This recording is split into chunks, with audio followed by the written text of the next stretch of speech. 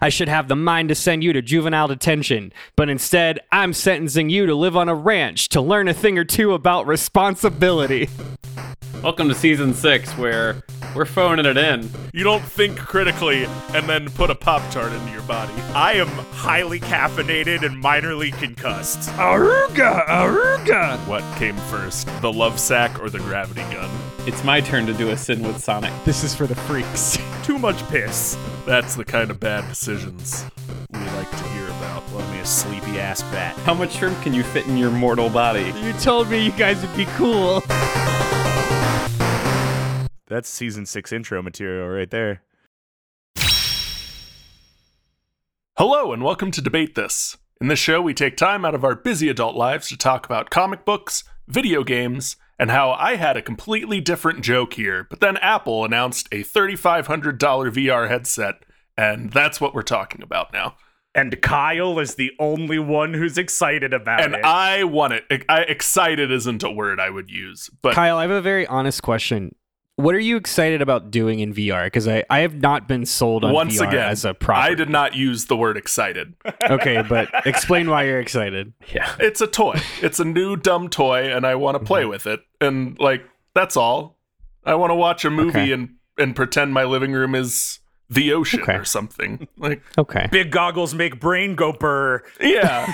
Yeah. The best joke I've seen on Twitter so far was someone, the stock image of a person just smiling and wearing these dopey glasses. Stupid goggles. Yeah, with the caption, logging on to get fired today. Yeah. Getting onto a call with HR to get fired. The coup de grace here is that Apple pitched this mostly as a way to have worse Zoom meetings with 10 pounds of plastic on your head. And, who's that for? No one wants that. Nobody wants that. The same people that bought Google Glasses. Yeah. Oh, yeah. And that was even those were only 2 pounds of plastic on your head, not 10.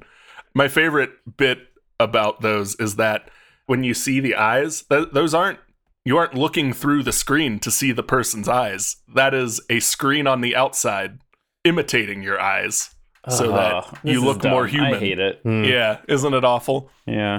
That's what they did in Bloodborne to torture all those people. They put a big thing over their head and made them pretend that they were in the ocean. Yeah, it is. We just learned that in the episode that came out before this. It's great. Yeah, maybe Apple's trying to make Celestials. Hey, we were going to talk about Spider-Man today, Yeah, right? I don't want to do this. Yeah, Matt, you're very right. Spider-Man Across the Spider-Verse is out, and I haven't seen it yet. However, there are 2 things I know about it. It's one of the very few Sony filmed franchises that gets overwhelmingly positive reviews, and it is just chock full of Spider's men. Just so many Spider-Man in this movie. And that's why today, Sony has contacted the execs over at Debate This to let us know. Are we the execs the whole time? No, Andrew. there's no way. There's no way we've been the execs the whole Is time. the call coming from inside the house? Whoa. Don't give up the bit. Guys, this is a spoiler for Fight Club. Anyway, Sony has let us know that they are going all in on the Spider-Verse, and they need some ideas for more films so they can catch up with Disney and the MCU. But they also let us know that they're going to take a slightly different approach to their cinematic universe. This Spider-Man cinematic universe is going to be a little different. Instead of a series of films that connect to tell an ongoing serial narrative, they want the SMCU to be an anthology of genre films that are only connected in that they all star a spider person. Spider entity, let's say. Spider entity. So we at DT HQ sat down in our thinking chairs to think and come up with some of the best original takes on classic movie and TV genres, and then rammed a person with a spider-based power set into them. So today we are joined by our top 3 pitchmen. We have Matt, Josh Keaton Cole, Andrew Drake Bell Henderson, and Todd Shamik Moore Thomas to pitch their best ideas. I would like to lodge a formal complaint. That complaint is warranted. Andrew Neil Patrick Harris Henderson. Hey, there we go. Hey, thanks. Gentlemen, please share with Sony your pitches. Again, we're doing Spider-Man, a spider person, into a genre film. So Matt, what genre are you pitching? Which spider person will it feature? And give us a title. Yeah, Kyle, I am so happy that you invited me here to give a pitch today. And I'm especially happy to pitch it to you, the non existent Sony exec rep that is also in this room. See, I understand what it is that Sony is going for in the year of our Lord 2023. I know animation is going great. I don't want to touch that. We need to fix the Sony live action Spider-Verse. And listen, we all saw Morbius. Some of us a couple of times. Some of us saw Morbius. Why? Who saw it multiple times? I know. Guess, Todd. Sony exec in the room who's listening to me and not my friends, that what you really Matt. want to produce You is a pervert. horror movie. Matt, do you owe someone money?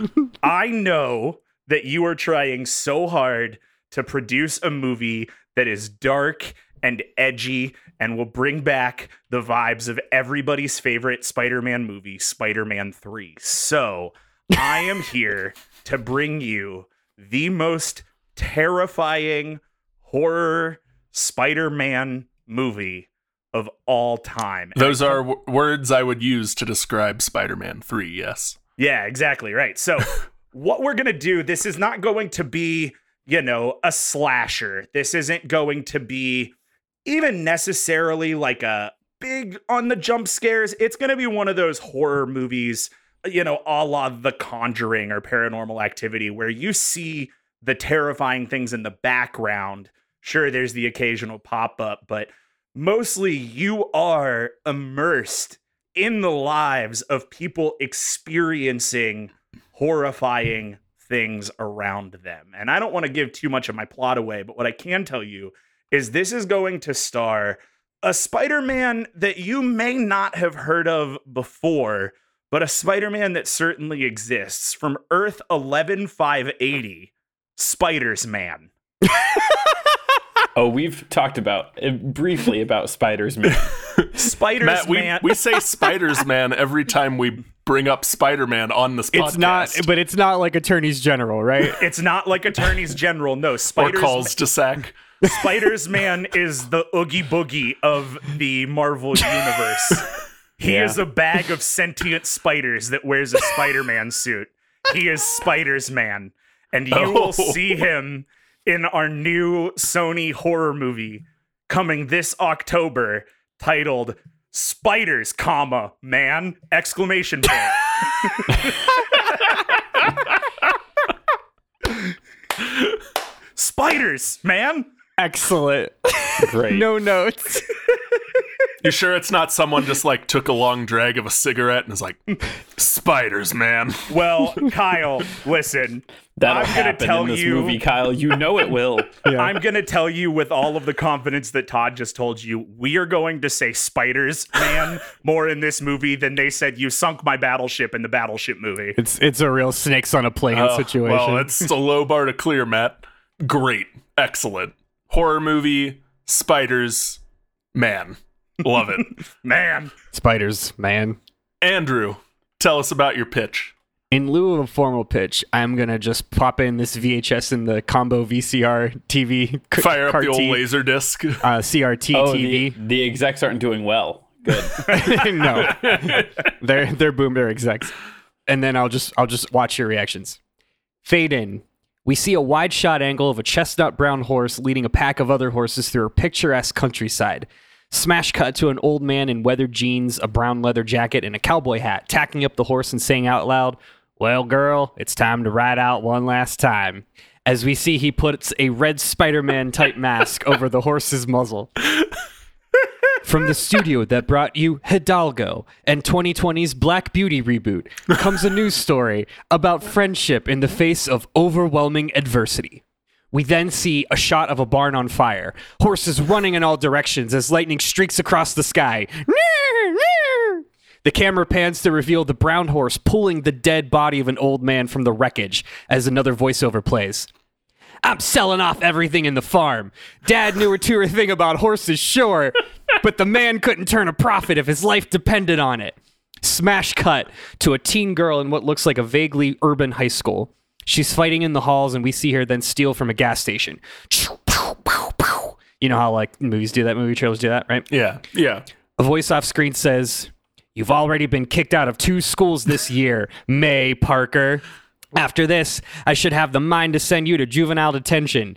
But instead, I'm sentencing you to live on a ranch to learn a thing or two about responsibility." What is this? We bought a farm or secondhand lions? We bought an emotional horse story. Sometimes the things in life we're looking for appear just when we stop looking. Another scene, we see the girl talking to the brown horse and saying, "No one gets it. This whole world is pointless. No one understands me." Just then, we see a man scream from the distance, "Watch out!" as a giant wooden beam detaches and falls right on top of the girl on the horse. Except, the girl and the horse both pause in time as a visualization of their spider senses kick in as they both leap away. The girl looks at the horse and, surprise, says, "Wait, you have spider powers too?" We then see a series of quick cuts that show the horse being whipped and abused while we see May arguing with adults and walking down a crowded city block in a tattered jacket with the voiceover of May telling the horse, "When I was little, my dad always used to say this thing that I never understood what it meant until now." More quick cuts to the horse neighing on its hind legs, getting between a man with a whip and a small child, and then May beating up some guys in a dark alley as more thunders crashes. Coming next summer, Widow, the inspiring tale of a hero. I'm doing an emotional horse story. I thought the last word was going to be horse. Widow, the inspiring story of a horse. I'm doing a horse movie. It's called Widow. Is this the first DT exclamation point horse movie? I don't think It's we've the done first a horse DT movie exclamation point horse movie. We have not done a horse movie Really before. surprising we haven't hit a war horse reference in 5 years. But Who saw Warhorse? Exactly. Who's among us? I've seen it less than I've seen Morbius. Anyway, Sucks. I mean, same and same. no, Yeah. I'm really excited about this because there's this Twitter account that only retweets podcast episodes about horses, and I've been Hell waiting yeah. for the day. Yes. It's finally here. Yes. So in the style of Black Beauty and Flicka and Hidalgo and Seabiscuit and other horse Probably movies Warhorse. with the names of the horse in them, we're doing emotional spunky girl meets a horse and they develop a long-lasting friendship movie. And who is Oh, the reason is- this is a Spider-Man. Let me explain. So there's a cowboy Spider-Man. His name is Patrick O'Hara. He's a cowboy, but he's also a Spider-Man. Also, his horse is a Spider-Man. Is this the weathered That's it. the old man in weathered jeans? Is that Yeah. Okay. That's Spider Cowboy. Spider-Man Cowboy. His alias is Web Slinger, which is good. That is good. His gun shoots the web. His gun shoots the web. It's a metaphor. It's also good. But the best part about Patrick O'Hara, aka the Web Slinger, is that his horse also has Spider-Man powers because he and his horse were both bit by a radioactive spider at the same time. His horse's name is Widow. Powers TBD. Powers of horse and spider. Can I ask a logistic question? And Please, Andrew, Matt. if you can't answer this is okay. But when you say that the radioactive spider bit them both at the same time, like, did he? Yeah. Like, was it like one fang in ass and one fang in horse, or did he like bite the Big man spider. and then climb onto the horse? Yeah, how big was the spider? Yeah, 'Cause it if he must bit have them been both pretty at the same goddamn big. time, that's upsetting. Matt, you're asking a lot of questions that are going to be covered in a 30-second montage. Yeah. I don't have the specifics, but a man can dream. Andrew, are there 3 spider people in this? Is May also a spider Yes. person? So May Parker is Spider Girl in an alternate universe. So May Parker in one universe, I think it's Edge of Spider-Verse or one of the Spider-Verse runs. May Parker is Peter Parker and Mary Jane Watson's daughter who inherits Spider-Man powers and becomes Spider-Girl in one of the runs. All right. Yeah. Great. Horse movie. Awesome. Like everyone said, haven't had one of those on coming out of the DT studios yet. That's so right. This is exciting. Todd, what do you got for us? Kyle execs, who may also include Kyle because perhaps we are the execs. It's Maybe yet to be we've been the determined now. execs the whole time. Maybe the real execs Yeah. are the friends we made along the way. Yeah, so everyone in this room listening to me talk, what was your favorite genre growing up? That's right. An even tie between coming-of-age stories involving weird science and animated cartoons that made you feel feelings. I mean, It's yeah. weird that we all said that same thing all at once together. In unison, in your exact voice and timbre, so it only sounded like you were talking. Yeah. Kyle, I can tell you've really been working on your Todd impression. It was impressive. Yeah, pretty Thank good. you, Matt. Pretty good. Yeah. Every night before bed in the mirror, I do a little practice Todd. Can I get just a dry run of one of those? Hi, I'm Todd. Indistinguishable. Yeah, right. The joke is the pause was long enough. I was like, wait, is the joke that I need to say something now? Is that what the joke is? Anyway, this isn't important. We/you are all in luck today because what I described is exactly what I'm pitching you. A coming-of-age story involving weird science and an animated cartoon that makes you feel feelings. You see, today, I'm going to be telling you about the hero of our story, Ter Tarker. Now, that makes no sense what I just said. And so I'm going to spell this out. Well, let me tell you a bit more. Ter Tarker is a young pterodactyl. Now, think about the spelling of pterodactyl and how there's a P before it. Yeah. There's a P before it's the capital P T E R, capital P T A R. Yeah, Ter Tarker. It's so dumb and actually good. Anyway, that's not important. I'm going to talk to you today about Ter Tarker, a young pterodactyl, and his coming of prehistoric age story. Think like a mix. Shut up. You like that? Yeah, you like that. Take that, you idiots. This is so good. Think like a mixture between what I've got is a mixture between Freaky Friday and We're Back, a Dinosaur Story. Oh, God. You're all gonna learn. Those were two of my favorite movies. Yeah. Pretty good movies. You're all gonna learn about the character we know as Spider Rex and his body swapping origin and struggle with his arch nemesis. I gotta get this right without laughing because it's so stupid. Noranosaurman. I would like to go back in time right now to you guys calling my shit on Giraffe and Amerisaur and play the card of the This thing. is canon. Noranosaurman. If you're wondering, is that just Norman with Anosaur crammed in the middle? It kind of is. Yeah. Giraftin Amerisaur is way better. Yeah, sure is. it Thank sure you. is. Anyway, I gotta land the plane. We're gonna tell you about Spider Rex and his body swapping origin in this coming of age / cartoon dinosaur story, his struggle with Noranosaurman in this new movie titled Jurassic Peter Parker. Sure. I'll allow it. That'll fly. That'll fly by standards. Pause No one will for sue us for applause. I'm feeling generous today. I'll allow it. Guys, Ter Tarker spelled with P's in front of it. Great or terrible? Both? Somehow both. Both. It's like the movie We're Back, a Dinosaur Story. Yeah. It is both great and terrible. Which is a movie I've seen more than Morbius. Also a movie I've seen more than Morbius. Yeah, I'm with you on that one. Yeah. Yeah, same. But yeah, that's what we're doing. We're going to do cartoon dinosaur story kind of in that same concept, but also since it's a Spider-Man story and every Spider-Man story to some extent is a coming of age story, it's got that as well. And Spider Rex. Spider X. Oh, I got a picture of him to put into the notes. For our listeners who aren't 30, We're Back, a Dinosaur Story is a weird animated movie directed by Steven Spielberg that traumatized me as a kid because it's horrifying, but also it's real pretty scary. great. Yeah. Yeah, it's it was pretty like scary. one of the last good like movie for kids that will traumatize them movies. I forget who the writer. It's the All Dogs Go to Heaven, Secret of Nim era of Yeah. children's cartoons. Yeah. Yep. It's real good. Excellent, guys. So glad no one brought a human Spider-Man to the party today. It feels right. We all have animal-based spider entities. Excellent. You Is almost that said spider people. I almost said spider people, but that would have been incorrect. We have 2 spider people, and the rest are spider animals. And I'm gonna lose my brain out of my ears by the end of this episode, keeping all of these Do we have same any spider modifiers people? straight. Andrew has we 2. have Mayday Parker. May That's correct. and Web Okay. Slinger. I want to make it clear, Noranosaurman is a T-Rex, and I want that to be clear.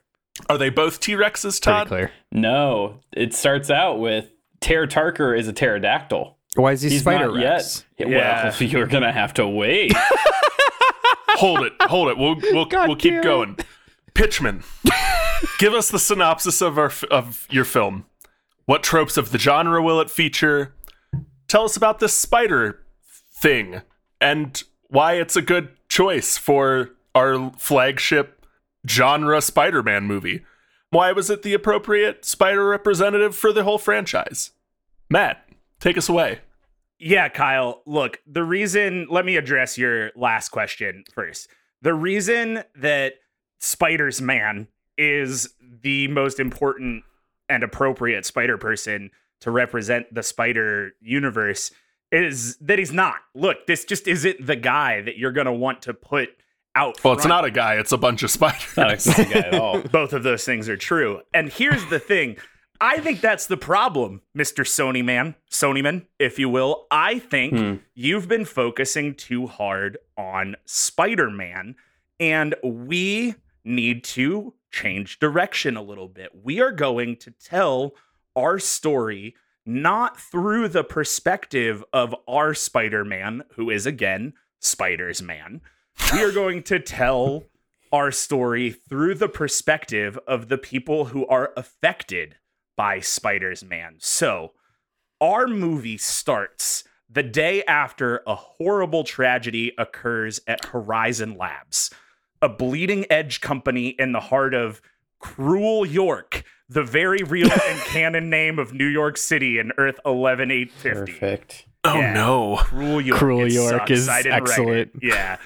So It's good writing. we open on a press conference where an employee explains that yesterday a promising young student named Redacted fell into a massive colony of Redacted, which were being bombarded by Redacted, and he is presumed to be dead.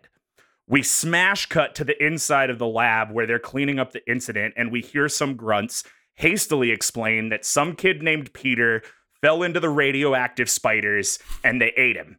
And now those spiders have escaped, and they are presumed to have the taste for human blood. And what we are going to be doing for the rest of this movie is watching as the lab employees who were there Sexy the teens. day. No, not sexy. There are no sexy teens in this movie. The only sexy teen we had got ate by spiders. So we are going to do the rest of this movie watching as the employees of Horizon Labs are slowly, one by one, picked off by spider-related incidents, right? And it's going to be very like Conjuring-esque, where they're going to be working at their desk. It's just going to seem like a normal day, and then suddenly you see a spider across the desk, and, you know, calamity ensues. Because here's the thing. If it wasn't clear in the first question, Spider's Man is made up of spiders, not just any spiders. Spiders that were being, and I quote, bombarded with numerous radioactive particles in the name of genetic alteration. That's weird science. Yeah, it's weird science. Peter Parker fell into those spiders and was completely devoured by the spiders. But in the process, again, I quote, the spiders became a singular hive mind construct that absorbed Parker's consciousness. So Peter Parker is alive in the mind of all them their spiders, and he is out for his revenge. And we're gonna watch like a 90 We are minute Peter movie. Parker. We are Legion. Yes, Legion. exactly. Yep. 8 legs, 800,000 spiders, one mind. God, I love comics. The new thing now is like drones that all talk via Bluetooth to do fireworks displays. It's kind of like that. It is. It is kind Sort of. like that, but with spiders, and they're killer spiders. And so here's the thing, right? Is like we are going to see spiders throughout this movie, and we are going to see a Spider-Man fighting crime in Cruel York. But like all good horror movies, we're not going to show the monster until the end. And I don't want to give away the third act reveal or anything, but it's going to be a good reveal when we reveal that the spiders we're seeing and the Spider-Man that we're seeing are in fact the same because Spiders Man is made up of a construct of hive mind spiders that ate Peter Parker. Matt, I have one question, and your success or failure does not hinge on this at all. Does Norman Osborn in this universe have a stupid name? I haven't seen anything about Norman Osborn in this. So Spiders Man was actually only in 7 comics, or has only been in 7 comics so far. He was part of the Spider-Geddon storyline, which was like, Sure. Here's all these made up Spider-Men. We're bringing them together to like do a thing. And he does hook up with Superior Spider-Man from Earth 616, and they kind of become buddies. How are you using the verb hooked up? It just like became not like a fuck thing, like a friends Okay. thing. Like it'd be weird. I mean, they're spiders. It'd be weird to like hook up with the spiders. Comics are weird sometimes. Great. Perfect. Love it. Spiders, horror, blood, Halloween, fantastic. Andrew, tell us about Widow, the inspiring tale of an American hero horse. American horse. Widow is a young, rambunctious American quarter horse full of life, Kyle. Many would view Widow as temperamental or, that horse that does whatever she wants. But Widow is well and above the favorite horse of kindly old ranch owner Patrick O'Hara. Now, in his younger years, Patrick O'Hara had made a name for himself in the riding world as a champion Western rider, but has since long retired. What many of his fans don't know, however, is that he moonlights as one half of a masked vigilante duo, the other half, of course, being his masked horse, Powers TBD. Good thing they mask the horse so no one can identify it. That's true. They'll never know. Elsewhere, we meet a teen girl named Mayday Parker, who has been shuffled around from foster home to foster home 5 years after her parents, Peter and Mary Jane, died tragically in a car accident. She's constantly in trouble, gets into fights, and is ultimately sentenced by a magistrate to go to live on a ranch to, quote, learn responsibility, which just so happens to be owned by Patrick O'Hara. Now, at first, May clashes hard with Patrick in his simple, no-nonsense kind of ways. But after a chance encounter with Widow, the two form a fast friendship, thanks in part to Widow's ability to form a telepathic link with other spider people. That is the one and only written power that Widow the Spider Horse has. After an incident where Patrick and Widow save a neighboring barn from a wildfire gone south, Patrick dies, and Widow and the rest of the ranch are sold off by Patrick's shitty big city son to the highest bidder. May is then thrown back into the foster system and right out on the streets. And we'll watch as these two overcome adversity again and again to ultimately be reunited later in life as they learn to trust once more and realize their dreams, etc., etc., etc., etc., so on, so on. I don't want to get ahead of us here, but this horse sounds like a hero. Does sound like a hero. An American hero. An American hero, An American hero. Andrew, is there in your movie, is there a montage of May at first not wanting to do, refusing to do farm chores, and then under the soundtrack of a inspiring female artist, slowly accepts her farm life and starts to do the chores better and even excels at them? I would say she not only excels at them, she's better than most of the ranch hands on the farm because May craves that control that she's never had in her life. And learns that taking over one's life is the only way. Something, bootstraps, something. Andrew, that's so inspiring. I'm on the verge of tears here. Todd, before I just start weeping uncontrollably, tell us about more tears? Tarker. I didn't think I did, but maybe I do. Of course, there is going to be a tragic backstory here at some point, but let's just set the scene first. So we open with a young pterodactyl, Terror Tarker, as he's just minding his pterodactyl business, just flying through the wilds of prehistoric Earth 66. Before he realizes it, he finds himself being chased by a huge Tyrannosaurus Rex named, as we've said, Noranosaurman. It sounds like a Digimon. Noranosaurman. It really does. Yeah. It does. Anyway, so the instant that Noranosaurman bites Terror Tarker, they are both struck by, you guessed it, a comet filled with alien space spiders. And so a comet flies in. Yeah, a comet full of alien space spiders flies in, strikes them both, and they're both dashed to the side. We see that Ter Tarker is thrown from a cliff. Ter awakens on a shoreline, peering into the waters to find that he's changed. No longer is he a frail pterodactyl. Instead, in his reflection, he finds that he is a massive T-Rex. This is the Freaky Friday moment. So Ter is now in the body of that T-Rex. Oh, and also for a reason that can't fully be explained, his scales are now red and blue and he has spider powers and he has webbing.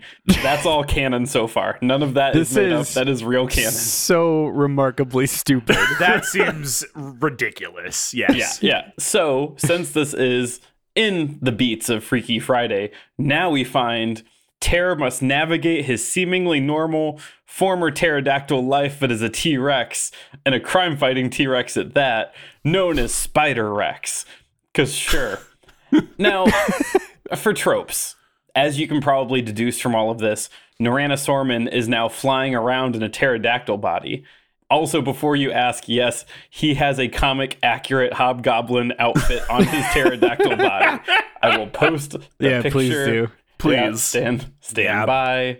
I am vamping. Todd, do we get a scene where both characters realize that each life presents its own unique set of challenges that they didn't fully understand about the other? Absolutely. So in one of the tropes we see, we will both get the scene where they wake up independently and look in some sort of reflection, and then they go, no, and then they scream, and it'll be a split cut.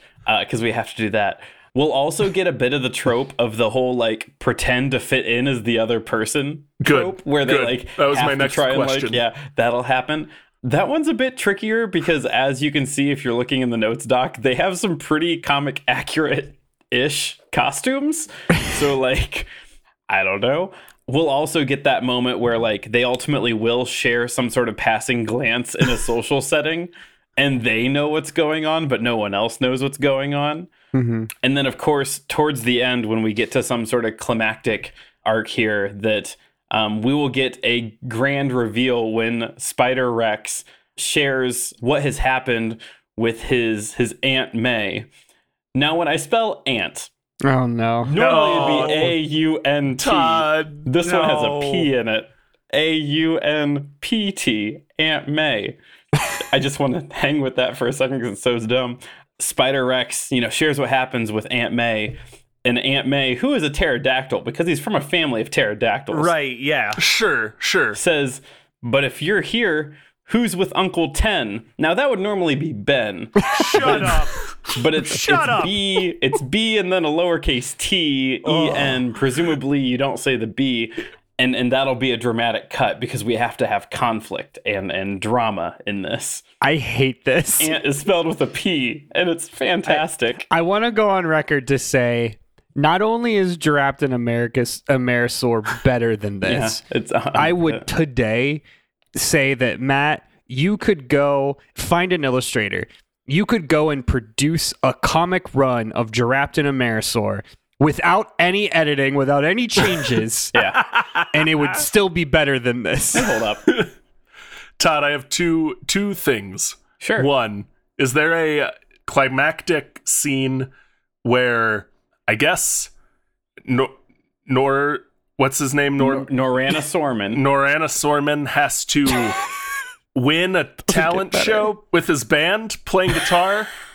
A la Freaky Friday? That is the best part of the Freaky Friday movie. It is part of it, and that is how I don't want to get too ahead of myself, but that is how Noranasaurman earns the trust of Ter Tarker's friends. Good. And then my other thing isn't a question, it's just a statement so the readers can all be on the same page.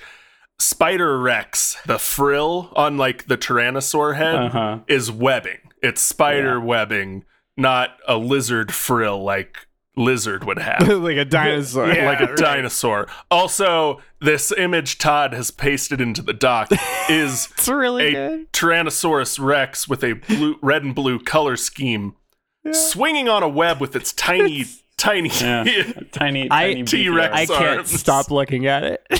Every time I look at it, it gets more incredible. What's funny to me about this design is like we've all seen this, so we can't unsee it. But listeners, if you have not yet looked up Spider Rex, think in your brain someone said take a T-Rex and then give it the Spider-Man treatment. And whatever you came up with is gonna be pretty close. It's gonna be real close. Yeah. Yeah, like Spider-X is way better than Noranosaurus. I don't want to spoil anything. I've got a couple more in the chamber, and they're really something. Excellent. Moving on. It just isn't a real Spider-Man story if our spider entity, spider being, I don't even know anymore, Spider Beast doesn't have to choose to do the right thing in the face of a devastating personal tragedy. What devastating loss will your spider protagonists face, and how will they learn that with great power comes great responsibility? Or will you flip it and have them not learn that and just like go full villain? I don't care. It's your movie. Matt, what do you got? So, this is a little bit difficult because truly, how do you teach a hive mind of spiders to have empathy? Well, I think I figured it out. So they have to eat someone with empathy. Again, no, it's not that. It isn't that. Again, Spiders Man is just a whole horde of spiders. I am going to insert a picture into the document for you now.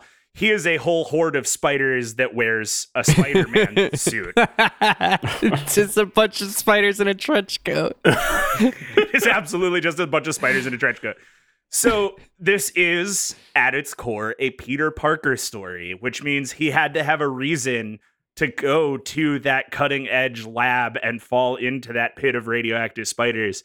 And if you guessed that reason was this universe's Gwen Stacy, you'd be correct. So Gwen Stacy brings Peter Parker here, and presumably they're in love or whatever. Honestly, I didn't read the comic, but it's Peter Parker and Gwen Stacy, so they're probably, digging each other. And then Peter Parker gets eaten by a bunch of spiders, but remember, these spiders absorb the brain and consciousness of Peter Parker, which do the spiders love Gwen Stacy? These Matt? spiders love Gwen Stacy. Oh no. So here's the way this works in my head, right? Is like this movie is mostly horror shots of spiders killing random red shirt lab attendants, right? And every once in a while, we're gonna like kind of watch Gwen Stacy mourning for Peter Parker. And as she mourns for Peter Parker, there is always going to be, like a spider on the desk or something watching Gwen Stacy, because that's pretty much the only other role in the larger Marvel universe that Spiders-Man serves. Is at one point he spreads his spiders amongst the web of life and destiny, so there's like one spider of Spiders-Man in all the universes, and he becomes a multiversal being. So amazing. Great. There's going to be a spider watching Gwen Stacy, and the moment that this wad of spiders is going to have to, learn what loss means is at the end of the movie when we see Gwen Stacy in a relationship with a new person, somebody else that we saw at the lab that day who has been there to comfort Gwen as she's going through the loss of her friend Peter Parker. And we're going to get a really awesome moment where at the very end, Peter Parker's Spiders-Man, come together to take out this last lab assistant and sees that Gwen Stacy cares for this person. And then we're going to get the really cool scene that they always do in Spider-Man, where Spider-Man's hanging down and Gwen Stacy's there. And she's like, "Let me kiss you, Spider-Man." And she pulls the mask down, and it's just like a spider piñata. Just spiders everywhere falling out. And she like freaks the fuck out, and the spiders realize they can never bang Gwen Stacy, and she lives happily ever after with the lab tech, I guess. Honestly, again, hard to teach spiders empathy, but I think we can do it together. I think the spiders are going to eat the lab tech. I mean, it's a horror movie. Like, Yeah. Like the villain can win in a horror movie, Matt. I think the villain does win in this horror movie, Yeah, Kyle. I mean, everyone's dead. You know, it's one of those. There are no winners. Everybody loses. We all lose. We Yeah. all lose here. Peter Parker lost from day one. He's a wad of spiders now. Andrew, tell us your morality tale in this horse spider movie. So I teased it in the trailer. So there's a scene when May is kind of building this relationship with Widow. The last scene that they share together on the morning before the barn fire incident. She's talking to Widow and she says, "You know, Widow, when I was little, my dad used to say some dumb thing to me all the time. He used to say, with great power comes great responsibility." Then she laughs and looks at the ground. She goes, "Pretty stupid, right?" Now, Kyle, this may surprise you, but this is going to serve as the central emotional thread through the movie. I am stunned. So, after Patrick O'Hara dies in that barn fire, I mentioned Widow is sold off. Widow is sold off to another horse trainer who keeps a bunch of old horses and like sickly looking ponies for little kid rides as some like deadbeat tourist trap off the side of the interstate. And as you can imagine, the person who bought these horses, the trainer, so to speak, is not knowledgeable about horses at all. And they do all of the things wrong. So, right, like they don't groom Widow. Widow gets like a bunch of mud caked on her. And then there's a scene where like she gets hosed off and then left outside to freeze overnight. Everyone with horses watching like, this will you be don't do it. horrified. Yep. Yeah. Yep. Okay. Yep. All the little kids riding the horses, their forms all off, right? Which is just a terrible thing to do for horse people. Anyway, Widow gets upset at a particular bratty kid, and her spidey sense kicks in, and she bucks the kid off, and the kid gets hurt pretty bad accidentally. Widow is then sold off once again to a circus troupe. Even though this is a modern day tale, there is a circus troupe, and the circus troupe has Widow perform like kind of like cringy horse tricks while she's wearing a now tattered spider hood, and all these like drunk fat patrons are laughing and spitting. It's Dumbo, which is we're straight up Dumbo at this point. We're doing Dumbo. Yeah. After a particularly rough show, though, Widow trots off behind a circus tent where she witnesses a guy inexplicably whipping a young boy, and she intervenes. And there's, again, I want to be clear, Widow doesn't have spider powers. She's just a horse. So this image that I put here is a really good example of what this looks like. Widow causing intracranial brain hemorrhaging by kicking a very fat man with a whip. Just a man. Who I can only imagine is this universe's Scorpion? Scorpion. Yeah, I think it's the Scorpion. Yeah. Just a man with a chain hook. Yeah, so this is Widow's like calling to be an American hero. Meanwhile, we see May. We catch up with May. May is shuffled off to yet another foster home, but this one, the people are actually abusive, and she runs away. And we find her living on the streets for many days. She's like ducking in and out of coffee shops to stay warm. She's, begging for change. One scene, she's lying in a dark corner, kind of like sleeping back out, in and out. And she's awoken by what she thinks is the sound of a horse neighing, and she follows it. But instead, she finds a woman being mugged, and she intervenes because she also has spider powers. She doesn't cause intracranial brain hemorrhaging by a rear foot leg kick, but it's similar. May later on in another scene is wandering the streets during the day, and she hears some commotion, and she thinks she hears that horse again. And it is revealed to, in fact, be the horse because it's the circus trainer fighting with Widow because the circus trainer is inexplicably doing a free concert or free show in the park. And May immediately recognizes Widow and without a beat walks up onto the stage and does some horse whisper stuff and clucks her telepathy. tongue. Yeah. Oh no, she's just like clucking her tongue. Oh, okay. Yeah. just normal. Yeah, just like normal stuff. Horse shit. Yeah. She's walking around going, Yeah. Shh. And then she does like really cool stuff with Widow and the two, and there's inspirational music playing in the arms of an angel, like that kind of thing. And then the crowd gives a standing ovation. Ha! And together, May and Widow are reunited. They hit the town with their new show, and they start learning how to trust again. Andrew, I thought when May was living on the streets that Widow was going to come to the city, the heart of the city, to find her, and I was not going to accept that. But It's a tale of them finding each other, Kyle. yes, because good. this isn't a tale of American hero or whatever. Years later, epilogue, years later, we hone in on an older May Parker. She's now running a dude ranch explicitly for underprivileged urban youths. We see May giving all of these kids like a second home. Like they're staying there. They've got plenty of food and shelter and love and familial love, Kyle. We see her like, I don't know, teaching a class or whatever, or teaching a bunch of kids how to ride horses and stuff. And, that's great. And the camera pans and we see a statue of Widow. And we're like, oh no, did Widow die? Fortunately, though, we learn that Widow didn't die because May goes to another stall behind her house and she tacks up Widow and the two ride together in the sunset. And that's the ending. Yeah. Sounds like a horse movie to me. It's a horse That's so movie. heartwarming and uplifting. The horse has a spider mask. The horse has a spider mask and no spider powers. Good. Andrew, great. Todd, bring us home. Tell us the horrible tragedy that befalls Ter Tarker. Yeah. I thank you for using his God-given Christian name of this T-Rex, pterodactyl in T-Rex body.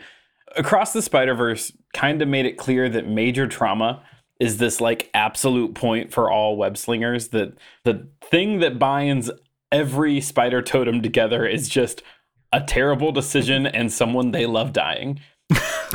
Spider-Rex is to be no exception, and I want to make that clear. So after the aforementioned dramatic reveal that the pterodactyl flying around now is in fact the nefarious Noranosaurman and not Ter Tarker, we cut to see that Noranosaurman has Uncle Ten captured along with Ter's two best friends. Prepare yourself for this moment. I'm not ready. I'm also not ready. Eddie Brachiosaurus Okay, that one's not bad. That one's actually pretty good. and Mary Jane Watsaur. That's less That good. one's worse. Yeah, that's not anything. So as Ter arrives, Noranosaurman dashes Uncle Ten to the ground as Ten whispers, Ter, inside you're a great pterodactyl. And being a great pterodactyl comes with great responsibility. Because get it? It's great power, and it starts with a P, and pterodactyl also starts with with great P. Ptower comes great responsibility. You got it. As the air escapes from his prehistoric lungs one last time. That is Uncle Ten. He's got to go. That's the way it is. Sorry. Noranosaurman then looks at Eddie Brachiosaurus and Mary Jane Watsaur as they dangle over an oozing tar pit, and he hisses to Ter, "You must choose, Spider-Rex." And then he drops them both. And so, of course, Spider-Rex swings into action, and you see in one lens Eddie Brachiosaurus, and in the other lens Mary Jane Watsaur, as you and they say that a hero will save us. And so, of course, he's going to save Mary Jane Watsaur as his friend in this moment, Eddie Brachiosaurus, plunges into the tar pit below. So they kind of swing back, and then Ter Tarker lays this prehistoric pounding down on Noranosaurman before he flees after dropping whatever I assume the dinosaur version of a pumpkin bomb is. I don't know. I haven't figured that out. Now, in the background of all of this, we see that there's a curmudgeon-y Jingshanosaurus who witnessed just all of this. Wait, hold on. And- Can you go back? Give me that last one more time, What please. was that Yeah, one? Jingshanosaurus, Jingshanosaurus. Is that supposed to be J. Jonah Jameson? This Jingshanosaurus witnessed what happened, but from his perspective, it appeared to be Spider-Rex pushing Eddie Brachiosaurus into a tar pit, and he refers to Spider-Rex as a menace. This Sure. Jingshanosaurus's name, this is an actual thing that I'm going to say. Jingshanosaurus. That's their lazy version God damn of it. giving you a J. Jonah Jameson in Earth 66. So, jokes aside, what we end up with is in this moment, we have that coalescing encounter of Spider-Rex being a hero, establishing a long-running enemy, suffering a great loss. And we also get the dino version of J. Jonah Jameson, who definitely has like a pseudo cigar and like a bald head and like a mustache. So that's fun. I really like that they got through Mary Jane Watsor, and then we're like, these dinosaur names are too hard. Screw it. And phoned in the rest of them. Yeah. Let me get Jingshanosaurus in here real quick. That Because sounds, look, I'm need just going to this say one. it. That sounds so racist. Every It time doesn't you sound say it. great. It's pretty bad. So a Jingshanosaurus is a real dinosaur. That's Yeah. how they ended okay. up with that. It is, yeah. Yeah. I didn't know that. Yeah, that's the whole thing. Hey, listeners, if you want better dinosaur names, debate this episode 88. The F train don't stop at dinosaur jail. Whoa. Hey, what is this thing you just posted? That's Jingshanosaurus, man. Yeah, that's Earth 66's J. Jonah Jameson. That looks like a camel with a tumor. His little upper lip stash is my favorite. No, it's the twig that's his cigar is mine. His little rope that's a tie. The vine that's a tie. Yeah. Oh, Right. man. All right. Pitchman. The Sony execs have just let me in on a little inside baseball, if you will. One of the main reasons they have greenlit the genreverse is that they have just patented an AI auteur program. They fed a machine learning program all of the works of different auteur filmmakers and are going to have this program direct your movie in the style of a famous director, living or dead, in lieu of paying an expensive director to actually direct your film. So, when we come back from the break, we need you to tell us what AI director would you like to have attached to your movie, and what kind of iconic scenes or things that director does do you want your movie to feature? After this break. Hey, just to be clear, this super secret bonus question is all part of the bit. We very much stand with the WGA and support striking writers and others in the film and movie entertainment industry. We are a pro-labor podcast. AI is dumb. It can't replace creatives. Just wanted to make sure that was clear. All right, we're back. Gentlemen, please tell the Sony execs what director you would like the AI program, AI auteur, to replicate to direct your movie. Matt, start us off. Yeah, man. Look, if we're going to do this with AI, we need to utilize AI for all it's worth. And the best way to do that is to mash up a bunch of things. You know, it's like, give me Van Gogh painting, but if it was digital art in 4K or whatever the nerds on the internet are doing these days. So we're going to combine a couple directors. Now, director numero uno. This one might be pretty clear. It's James Wan. James Wan, the co-creator of Saw and the Insidious franchise, also the creator of the Conjuring universe. This is where we're going to get our, creepy thing over the shoulder shots, our horrifying aspects of the mundanity of life type things. Those are going to come from James Wan and his sort of excellence with not exactly found footage, but we'll call it the horrifying aspects of mundane life. Now, we are going to combine the power of James Wan with the power of James Wong. Two different dudes. James Wan, W-A-N, James Wong, W-O-N-G. Yeah, hit that G a little more going forward, but we're with you. Yep, James Wong, who was one of the creators of the X-Files, also, more importantly, directed Final Destinations 1 and 3, the two best Final Destination movies. That's where we're going to get our spiders killing people in horrible ways.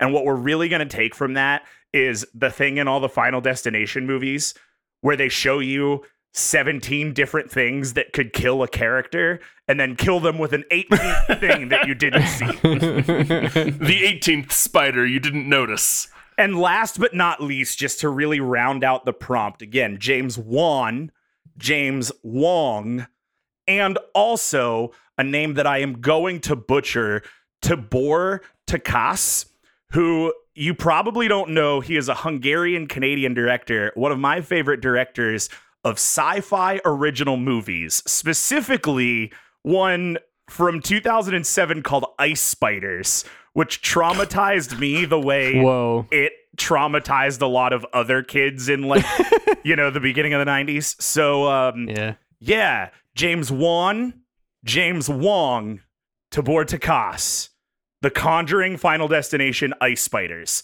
Spiders, comma, man, exclamation point. I got nothing. Yeah. Excellent answer. Andrew. Yeah, so there was one name I was trying to think of, like, my favorite horse movies, right? Which, like, have the... Matt visibly spit out his drink. I think Seabiscuit is an incredible movie. Like, Seabiscuit is great. Name 3 more good horse movies. We did that at the top of the show. No. We were just naming We named horse movies at the top of the show. Good horse movies. Seabiscuit is a very good movie. War Horse was also good. I liked War Horse. War Horse is pretty good. I don't have a third. And the third one. I don't have a third. I don't have a third that I like because I did watch 2020's Black Beauty remake and I hated it. You know what? I appreciate you being honest enough to say I have consumed another horse movie and it does not make the list. I respect that. Yeah. Oh, I've seen horse series. This is a reflection on you, is all this is. When I think about my favorite horse movies, I think about the inspiration that I'm filled with when I leave the theater. And when I think about who out there tells a more harrowing, inspiring tale of the journey of man, it's Ron Howard. It's got to be Ron Howard. I mean, it is Ron Howard. It is Ron Howard. It's absolutely Ron Howard. Yeah. Right. And Tom Hanks is definitely going to make an appearance. Tom Hanks is actually going to be cast as the Spider-Man cowboy, the old cowboyman, which I think will be really fun. Ron Howard's daughter will also be in this movie, of course. She will be playing the deceased Mary Jane Parker, which is interesting because she also played Gwen Stacy in Spider-Man 3, which is true. That is true. That's true. Callback. So it's going to be AI Ron Howard. We're going to take a lot from Apollo 13, both in cinematography and in soundtrack and in score. Unfortunately, we're probably also going to get some of Hillbilly Elegy by mistake. Yeah, sure. Is it going to be, so it's going to be AI Ron Howard, but real life Bryce Dallas Howard? Yeah. Okay. I don't like how dystopian it is to think about forcing actors to work with AI replications of their dads. Yeah, that sucks. It sucks. That sucks so hard. It sucks pretty bad. That sucks the way Norman Soar sucks. Todd, round us out. What AI director would you like attached to your movie? And what iconic things do you want that AI to do?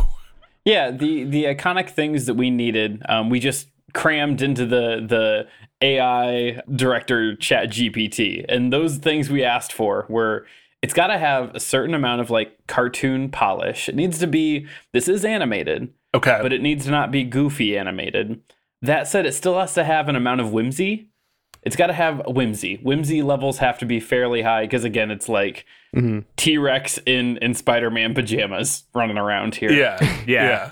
But it also, the story needs to maintain enough solid plot and emotion to get people over the fact that they got their powers by being struck by a asteroid full of space spiders and the spiders never talked about. So we are going to plug all of that into the AI chat generator, and we're going to get AI Hayao Miyazaki, because this is a Studio Ghibli movie, is what we kind of have created here. It's coming of age, it's cartoon, it's going to have emotion, it's going to check the boxes, it's going to be a little weird, but not so weird that you take yourself out of the moment. Incredible. The only thing that's more dystopian than having to work for an AI version of your dad is AI Miyazaki. Yeah. All right, gentlemen, the Sony execs have gone into the powder room, so to speak, to deliberate over your pitches The today. cocaine room. The powder room, Andrew. While they're in there doing whatever it is they do, give us your closing statements. Yeah, Kyle, I want to give you my closing statement, and I actually already mentioned it earlier in this episode, and I might edit it out just to make this reveal better. But what I'm going to give you as a closing statement is title, tagline. So again, spiders, comma, man, exclamation point, colon, 8 legs, 800,000 spiders, one mind. Okay. Coming this fall. It was the series of punctuation back to back that really threw me for some reason. Exclamation point, colon. Right. Andrew. Kyle and members of the exec board in the cocaine room, I beseech thee. You've heard 3 movies today. 3 movies that all feature some sort of spider organism. I will make the argument that while all of these might seem enticing, only one of these will make you truly feel something. And that's Emotional Horse Movie, TM. Emotional horse movie with a horse and a spider mask, TM. All right. And Todd. Yeah, if there's one thing we know that Sony's getting right, it's animated spider movies. This is another feather just to put in the hat. And I want to drive home some casting options that are going to make this work for you. There is canonically on issue 1 of Edge of the Spider-Verse, we have Spider-Man Noir along with Spider-Rex. We know Nick Cage is voicing Spider-Man Noir. He's here. We got him.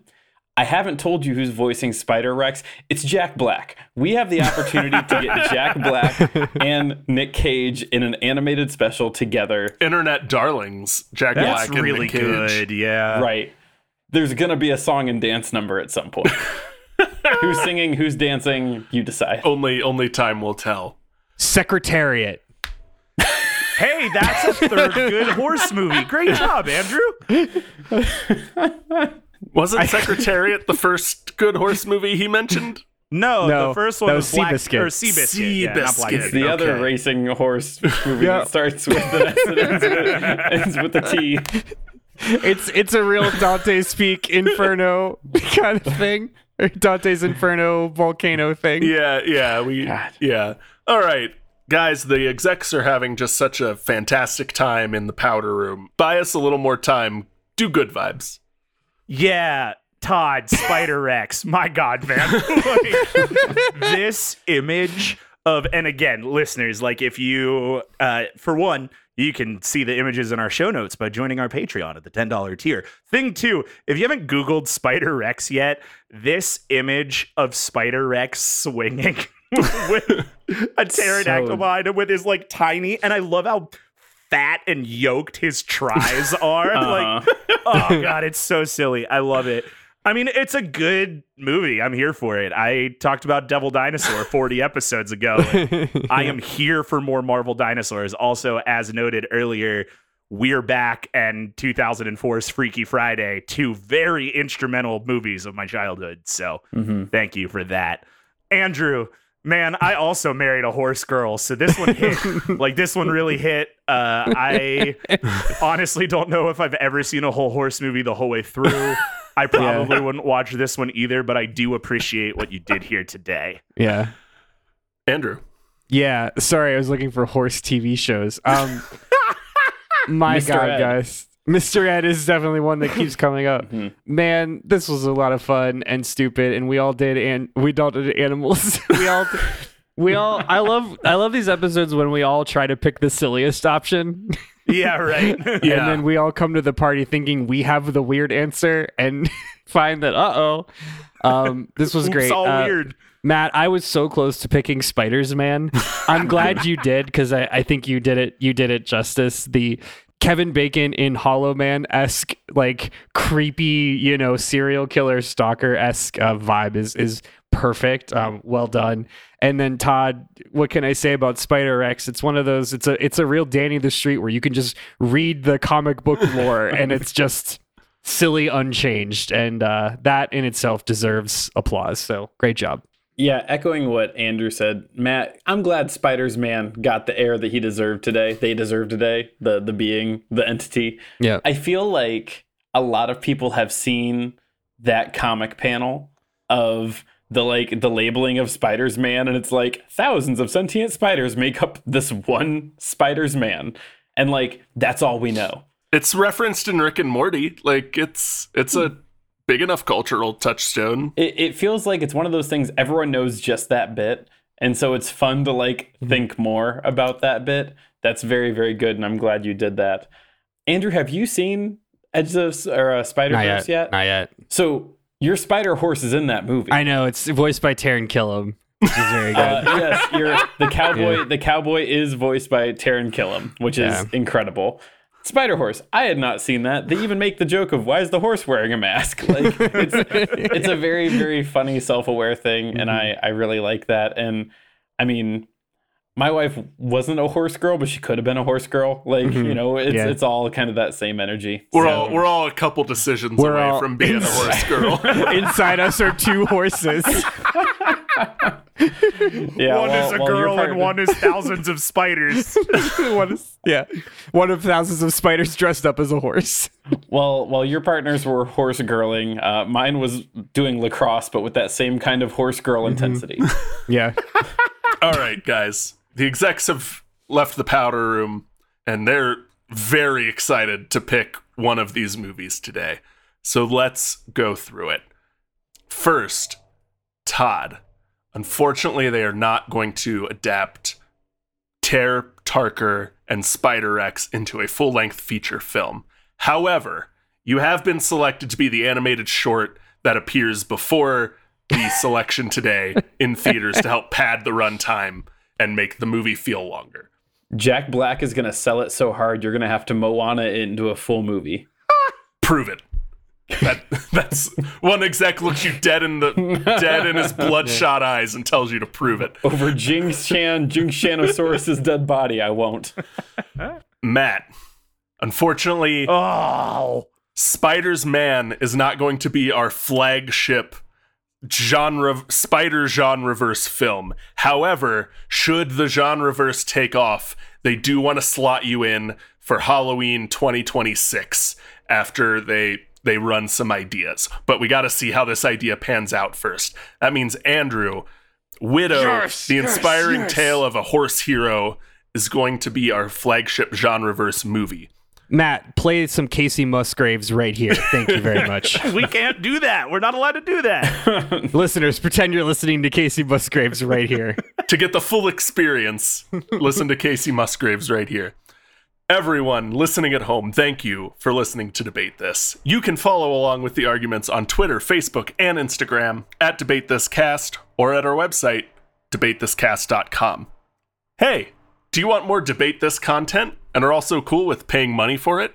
Well, if you answered yes to both of those things with equal enthusiasm, or even less than equal enthusiasm, may I recommend checking out our Patreon at patreon.com/debatethiscast. For only $5 a month, you'll get unlimited access to our premium feed, which includes ad-free episodes of Debate This, and you'll be able to listen to all of our current and backlog episodes of The Office Drones, our weird D&D podcast about office workers doing a fantasy time heist. We also only have a few episodes left until we transition into our next long-form series, Deconstructed, a Disney Channel original movie watch-along. Until next time, I'm Kyle Harper. I'm Matt. I didn't come up with a middle name. Here we are, Spider's Man. Cole. I'm Andrew. Horse Girl Intensity was the name of my high school ska band, Henderson. And I'm Todd. A post-credit scene that is Eddie Brachiosaurus emerging from the tar pit as Venomsaurus Rex. There it is. We're saying thanks for debating with us. And if you think we're wrong, you can come fight us behind the swing sets, nerds.